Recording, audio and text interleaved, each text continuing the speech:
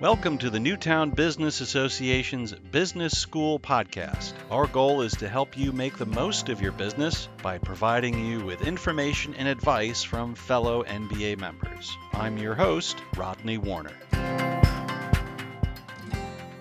Thank you for joining us for episode 3 of our podcast series on sales with Andy Rich of Sandler Training. And in this podcast, we're going to be kind of wrapping things up, talking about different things about sales. Thank you again for your time, Andy. My pleasure, certainly, Rodney. So through episodes 1 and 2, we talked about, kind of the basics in episode 1 and the magic of questions on episode 2. And now we're hoping to wrap things up. And what came to my mind, after we finished episode 2 was closing, because we talked a lot about doing your research, doing your homework, asking the right questions. And that's obviously critical to sales, but you got to get the person to agree to buy whatever you're selling. So how do you take the next step from preparing and doing a great job, asking and answering questions, and getting the actual sale? How do you do that? Well, everybody thinks that closing is the biggest factor in a successful sales approach, and it's the final one, but it's not the most important one.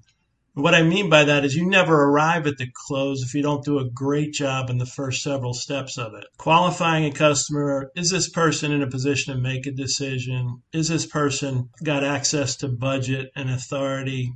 Is this something that really does fit and helps them out? If those questions aren't answered and to the positive, you're not going to get to the close. It doesn't matter what flowery phrase you use. So it's about qualifying the customer up front so that you're in parallel thinking with them. If he's arrived at the point in his mind where there's tremendous value to him as a buyer, it's as easy as saying, well, when would you like to take delivery? Or we have a 0% financing. I know you usually buy in cash, but what if we could work that out? Would that make a difference? And it's acting calmly and coolly like you are, even though underneath you're saying calculating out your commission. It should be the easiest thing in the world after you've done great steps up front. Does that make sense? It sure does. And I hope it works for everybody out there. We talked about conversations, questions, answers, but, depending on what you're selling, you may be giving a presentation to either an individual or a group. That's kind of part of the process. You're educating the customer. What do you think are keys to having a good presentation? Okay, so I'm going to put a little bit of a comment in there. And that is, there are great presenters and there are great sales presenters. And what I mean by that is, what you present is more important, and what you do not present is more important than being a great presenter. And what I mean by that is people tend to obfuscate the real offering, the real benefit, presenting it and all its features, advantages, and benefits. You know what happens when you present all those things and the customer doesn't want that part of it? You end up talking them out of buying it. Let's say you're selling some software, right? And he wants it for 3 things: to connect with accounting, to do his billing correctly, and to, keep a good CRM database of his customers. And you go talking to him how it integrates with security software and how it does the coolest job ever connecting with marketing. You're going to make the guy say, hey, listen, this stuff is too complicated for me. I just wanted something simple. This is going to be expensive. All these flags are going off in his head because you didn't listen to him up front and when he told you that those 3 things were very important to him. So it's what you don't present that's probably the most important thing in a sales presentation. What are the best ways to get your foot in the door? How do you get the person to agree to talk to you or spend the time with you or to, so you can make the presentation? What are the best ways to do that? So it depends on which door you want to get into. Is it really the front door? Do you get the back door? I think the key thing here is relationships, in short. And if you don't have them, you're probably not going to get in there. So you got to develop them. And you're going to look for them in your networks. And those networks to a salesperson is huge. If you don't have those, you're probably not going to be very valuable to your upcoming employer, those that you're, looking for a job with. As far as small business people, the same thing is true. That's why the NBA, the Newtown Business Association, that's why we exist, to network and to understand who's who and get introductions. How you get your foot in the door literally, I've been in selling copy machines. Back in 1985, I'd wheel a copy machine up to the very top of the building. I use the elevator, of course, and I wheel it into offices. I was not welcome at that particular time when I bust the door open. It did not create the greatest of rapport, but is a way of prospecting. And to some extent, we were successful doing it. I've also tried to go into hospitals who have the best security in the world, and I had to go in through the shipping dock, which is a way of getting in there. And if you're able to get in there and build relationships from there, you have an account. But I think one of the key things, going back to relationships, is now we have social networks, and LinkedIn is unbelievably powerful. Depending on how you use it and how well you're able to communicate with that network, you can really actually build very strong virtual relationships as a way of getting into the exact people you want to meet, having them introduce you. LinkedIn is crazy good for salespeople nowadays. And it's very common for, I would guess, everybody that, most of us don't like saying no. We'd probably, if someone is talking to us about potentially purchasing something, we might say, well, I really don't need it right now. Or I need to talk to so-and-so. Maybe we'll need it in 6 months. If you're in a sales position, how do you handle these polite ways of saying no? That's an excellent question. If it comes down to how productive you are as a salesperson, let's say you're selling a very high-end product, i.e. the cost of it. That one interaction is going to be pretty darn important to you. And when you get face-to-face with a high-level decision maker, it's not often that happens. So at Sandler, we teach something that's really effective, and it's called the upfront agreement. And effectively, when you meet the individual and you get the time on his calendar and confirm it on his or her calendar, then you get to the next step where you're confirming how much time you have in front of them, and you're confirming an agenda, and you're adding things to it. And as you get to the end of that prelim of your presentation or appointment, you talk about the outcomes. Professionally, when you go through laying all that out, your customer or your prospect is going to say, this guy came to play. He's done his homework. He's a professional. I wish my salespeople were this professional. And he'll offer you an outcome before you even get to the presentation. And that is, hey, Rodney, at the end of the presentation, if this looks like it checks all your boxes and really can make you more productive and efficient here, is there any reason why we can't take the next step and sit down with your partner next week? Well, no, Andy, that'd be great. So at the end of that, you give your presentation. They like what they see. You've already asked for and received the permission with the partner. So it's not hard at all to convert at that point the appointment you had asked for up front. It's yes or no, and there is no in between at that point. It actually works tremendously well because people respect professionalism and not wasting one another's time. I imagine, maybe incorrectly, that might be a hard thing to do, because let's say, I'm looking at 2 or 3 software suppliers and 2 or 3 of them are giving me presentations. So if you're the first one, it'd be really hard for me to commit saying, yeah, we're going to go with you after your presentation, because I haven't even seen what the other guys are going to do. So is that really an effective way to get a sale? Yes. I didn't ask for him to buy from me at the end of my presentation. I asked for him to let me meet with his partner and him next week. He said yes. He didn't have to offer that yes, but I didn't get aggressive and obnoxious knowing that he's looking at 3 others. That sequence of earning the right to talk further about X, Y, or Z, if you've done that in the conversation, professionals buy off on it. They appreciate you not wasting their time. They appreciate you not coming in with some hard close. They want to be able to take care of their business, and they like doing business with professionals. So I wouldn't ask for that. I mean, if I was in a different business at a lower cost point and I didn't care if I ever saw the guy again, sure, I could do that. and it might be a throwaway. That's not my style, and that's not the style we teach. So it's a good point. But I think when you get the subtleties of these things and you appreciate the position of the customer, you don't ask questions that are hard to say yes to. Sound fair? Sounds fair. All right, then. It would sound even better if I remembered the question I was going to ask you. So whether it's a presentation, questions, answers, the topic of competitors comes up. What's a good, or is there a good time to talk about competitors in comparing, what makes you different and what makes you better? Where does that fit? That's a touchy one. If you think about it, though, you just pointed out that one of your prospects might say, I need to think it over. When you think about competition, you got to think about more than just McDonald's versus Burger King. What you got to think about is, okay, I'm going to skip lunch is another opportunity to go with something else, right? Take another decision. Or I'm going to make lunch myself, or I'm going to go to a fourth opportunity or a fourth competitor, if you will. What I'm trying to say is there's some decisions that are non-decisions, and there's some decisions that, give real possibilities. So how do you handle it? There's a couple different ways to handle it. I usually like to stack the deck by understanding exactly what the customer needs and being able to articulate our value proposition vis-a-vis what he's looking at doing. So if I've gotten 4 or 5 things of those small agreements that I love this part of it, I love that part of it, this works for me here and this works for me there, then the competition is really kind of shut out,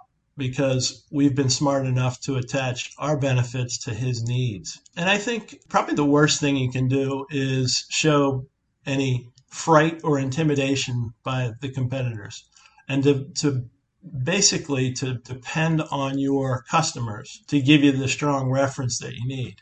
And you'd be surprised at how many people that think they have the whole slate of different competitors that they're going to throw at you, and they decide to cut it short because you solve their problem.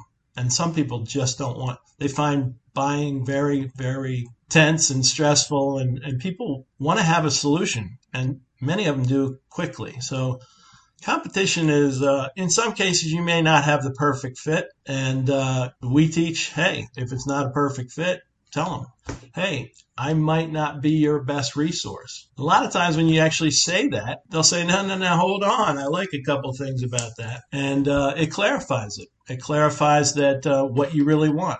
So I think competition is a multifaceted approach sometimes, but it keeps us all healthy and aggressive out there in the sales field. I would imagine admitting that you're not a perfect fit, that maybe there are some things that aren't as great or aren't as good a fit, is going to build up your credibility and is going to make you seem more trustworthy. So even though it might be a little bit of a tactical retreat when you say, you're right, we're not going to be able to supply this for another 90 days and you need this right away. But imagine from the buyer's standpoint, it's like, maybe this guy isn't just blowing smoke at me. Right. You're absolutely right. It sounds like you've been in a Sandler class. That's exactly right. We call it being disarmingly honest. Now, I'm not going to say any of those things that we don't have against the competition, but I will say in general, I might not be the best resource for you. And it's interesting. It's called a negative reverse. So I'm saying something they really do not expect me to say. And as you said, because I've done that, it gives me credibility that I'd take my hat out of the ring and say, hey, dude, I wish I could win your business, but I may not be that guy. And let them answer it. You'd be surprised how much people appreciate that. So just don't forget, don't offer them any reasons why not to go with you. That's all. They'll come up with their own. So despite, the fabulous research you've done and you really had a great conversation and everything seemed to go well, it just happened that the answer was no and you didn't make the sale. How does a professional salesperson handle rejection? Well, that's a several-part question. First thing I would say is a professional salesperson is going to be inquisitive as to why no. And they'll have to handle that question with them professionally. But the other thing is about us salespeople is we tend to be a little persistent, more than just curious, persistent. and to find a way to, save it. When it does happen, rejection, when rejection happens, we look at ourselves. Well, at Sandler, we teach a lot of things about behavior and attitude, not just technique. And one of the things you have to realize is your role as a salesperson is not who you are. You have an identity. You're Rodney. You're a podcaster. You're an ex-retired legal professional. But me saying no to you, or me saying I'm not buying from you right now, you can't take it personally. I mean, rejection sucks. There's no question about it. And the more you got vested in this thing, the worse it is. So, yeah, we talked about having, a long sales cycle and 2 years run up and you finally get your no. That's horrible. So you got to have 10 other things in your pipeline so it doesn't sting as much. But realizing that your role is what's getting rejected, not you yourself. You're able to reframe things and feel fine about yourself and bounce back and go after the next one. I mean, nobody likes to lose, but if you don't have any other balls juggling in the air to be able to get done, then that's shameful on your part. What are the best ways to learn from somebody saying no? What do you want to find out? And how does that help you kind of adjust your fire the next time you talk to somebody? First of all, one of the best ways to learn from it, so to speak, is to ask your prospect, hey, you know what? I do this for a living. It seemed to me like we were, onto something here, like we had a fit. It does this and does that. I summarize their issues that they want. Out of curiosity, what is it that I failed to do that would have made you say yes, Rodney? So a question like that is usually received very warmly, because sometimes the buyer's under as much stress as the salesperson is. People reach out professionally and say how I can do better. That's somebody you probably would embrace, because you would love your employees to do the exact same thing. Right? Show interest, show desire to develop. You can flat out ask them what's going on. The other thing you have to do is you have to understand your behaviors. Are you making enough calls to deserve having good presentations to give that will bear out, X amount of closes per month? You got to live religiously by that formula. We call it a cookbook. So if you're not making enough calls, you're not getting enough demonstrations or presentations or even meaningful conversations. And you can just predict your own demise. If you don't have enough working, you're not going to get it done. So you really don't have a right to be upset or sad or whatever. That's your job to get that activity going again. So you got to regenerate. Again, we're talking about the positive attitude, the resilience. You've got to take charge of that, because the more you're able to fail, the more you're able to sell, if that makes sense. If you close one out of every 5 deals, then you better have 10 presentations in the month to make your numbers. Learning from it is being able to readjust your attitude, the amount of behaviors you do execute on, as we talked about, and using techniques to do better at each step of the way. When I started doing this, I mean, I had certain preconceptions as to what qualities I might have that would be attractive to potential clients, and how I write and what I do. And I remember talking to somebody and it was like, well, why do you let writers go? Why do you stop hiring them? What's the problem? And like, when I ask that question, very commonly, it's like, people don't meet deadlines and they don't follow directions. In the future, when I talk to people, I made sure they knew that I took directions and I met deadlines. I mean, I could talk about all the flowery, wonderful background I have, but these people were looking for something very basic and simple, and that was really the first things they were looking for. So asking those questions and finding that out, because what you think is important may not be what they think is important. My goodness, Rodney, you must have learned something before our first sales seminar together. Sounds like you're an old hat. I've had I've changed careers like some people change socks, Andy. So it's in the words of the Grateful Dead, what a long, strange trip it's been. So, well, those guys don't wear socks anyway. So, right? Wrapping it up, is there anything else you want to mention that we haven't talked about yet? I think some of the topics we talked about deserve a little more visiting. Prospecting, the first one we talked about, is the lifeblood of a sales organization. If you're not able to find new prospects to sell, you are not growing as a company in general.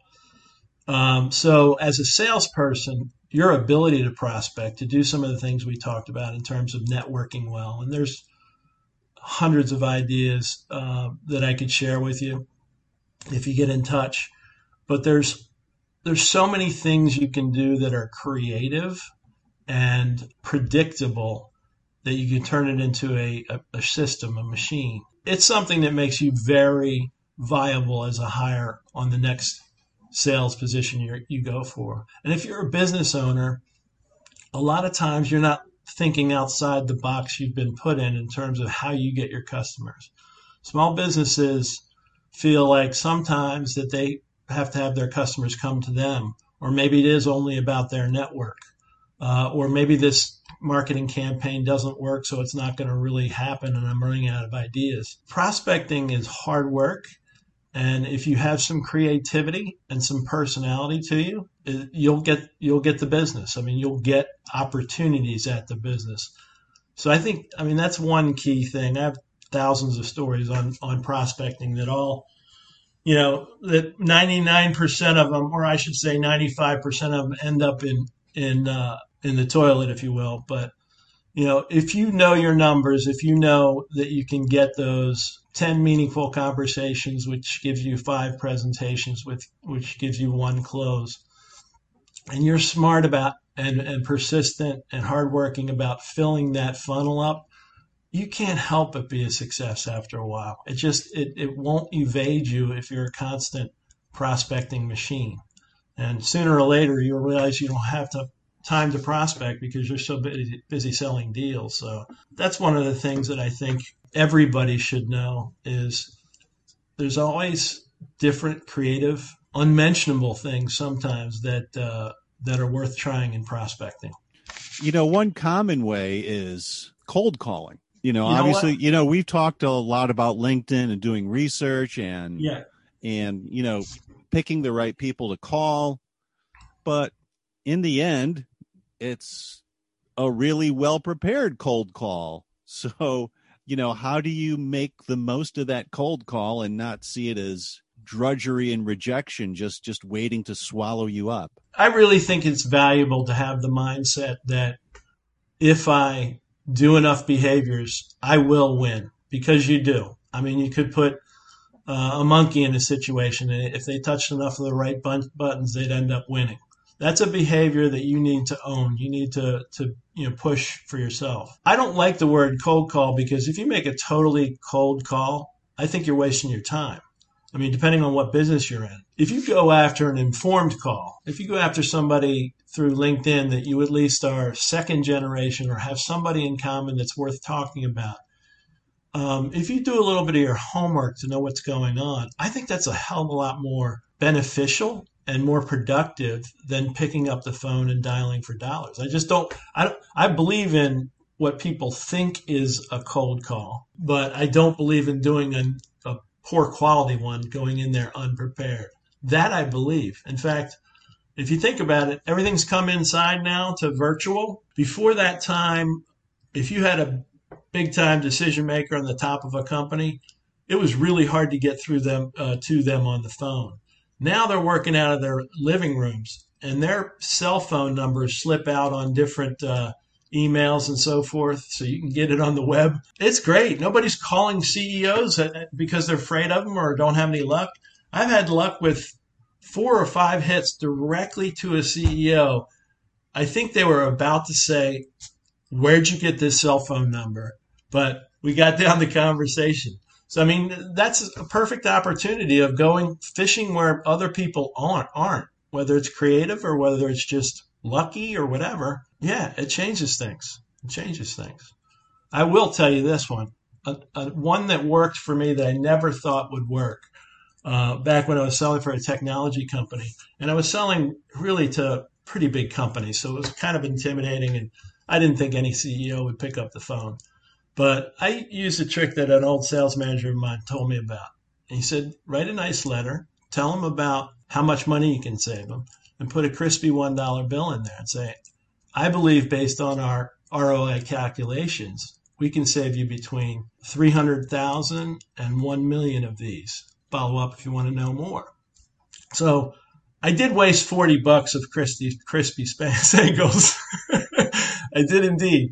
But one of them was like, dude, this is awesome. Nice job. I can't help you because I don't need this, that, and the other. But he gave me a referral that actually turned into something. And I did it several times, and it always worked.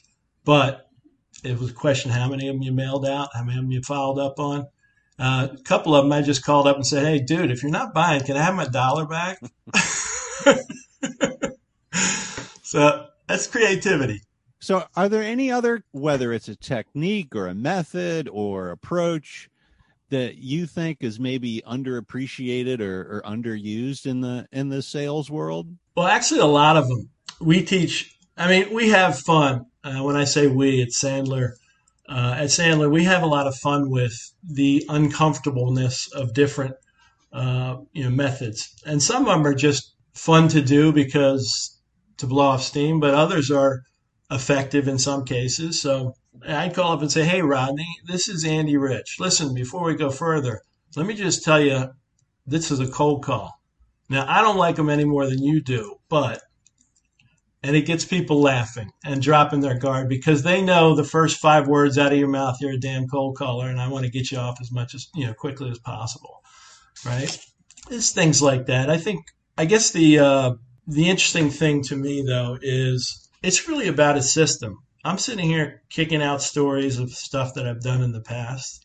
And if you're going to be a professional in sales, you have to have some of these basics. They have to be part of you. They have to be knee-jerk, reflex, confident, seamless responses and directions you go in the sales cycle. The right thing to say, the right time to say it, the right time to say nothing. What works and what doesn't. Put your money on what you've been trained.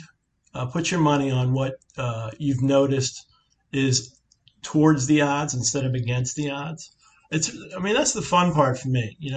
I played a lot of sports in my life, and when I got into business, I wanted to get into something that was really exciting and fun and game-like. I really think that the people that have fun with it and play the games are the people that thrive in the end because they enjoy doing it. So use a system, never stop learning it, never stop trading stories of what has worked, never stop networking. These are things that make for, a really successful lifetime of sales professionalism. And hopefully, if you're that good, you'll become wealthy in the end, huh? So if somebody wants to reach out to you and learn some more, how would they do that? Well, Rodney, it's www.andyrich.sandler.com or andy.rich@sandler.com or 917-886-9405, 917-886-9405. And you can find me right here in the town of Newtown Borough, where the Business Association works. Thanks a lot for your time, Andy. It's been a great 3 episodes, and maybe we can come up with a reason for number 4 sometime. So. Hey, I hope so. That'd be great, Rodney. Thanks for hosting. It's been a pleasure. Until next time, thanks everybody for listening to the NBA Business School podcast. Please subscribe. Check out the older episodes and check out the future ones as well. Until next time, thank you very much. Thank you for listening to the Newtown Business Association's Business School podcast. You can learn more about the NBA and join the association at newtownba.org. That's www.newtownba.org.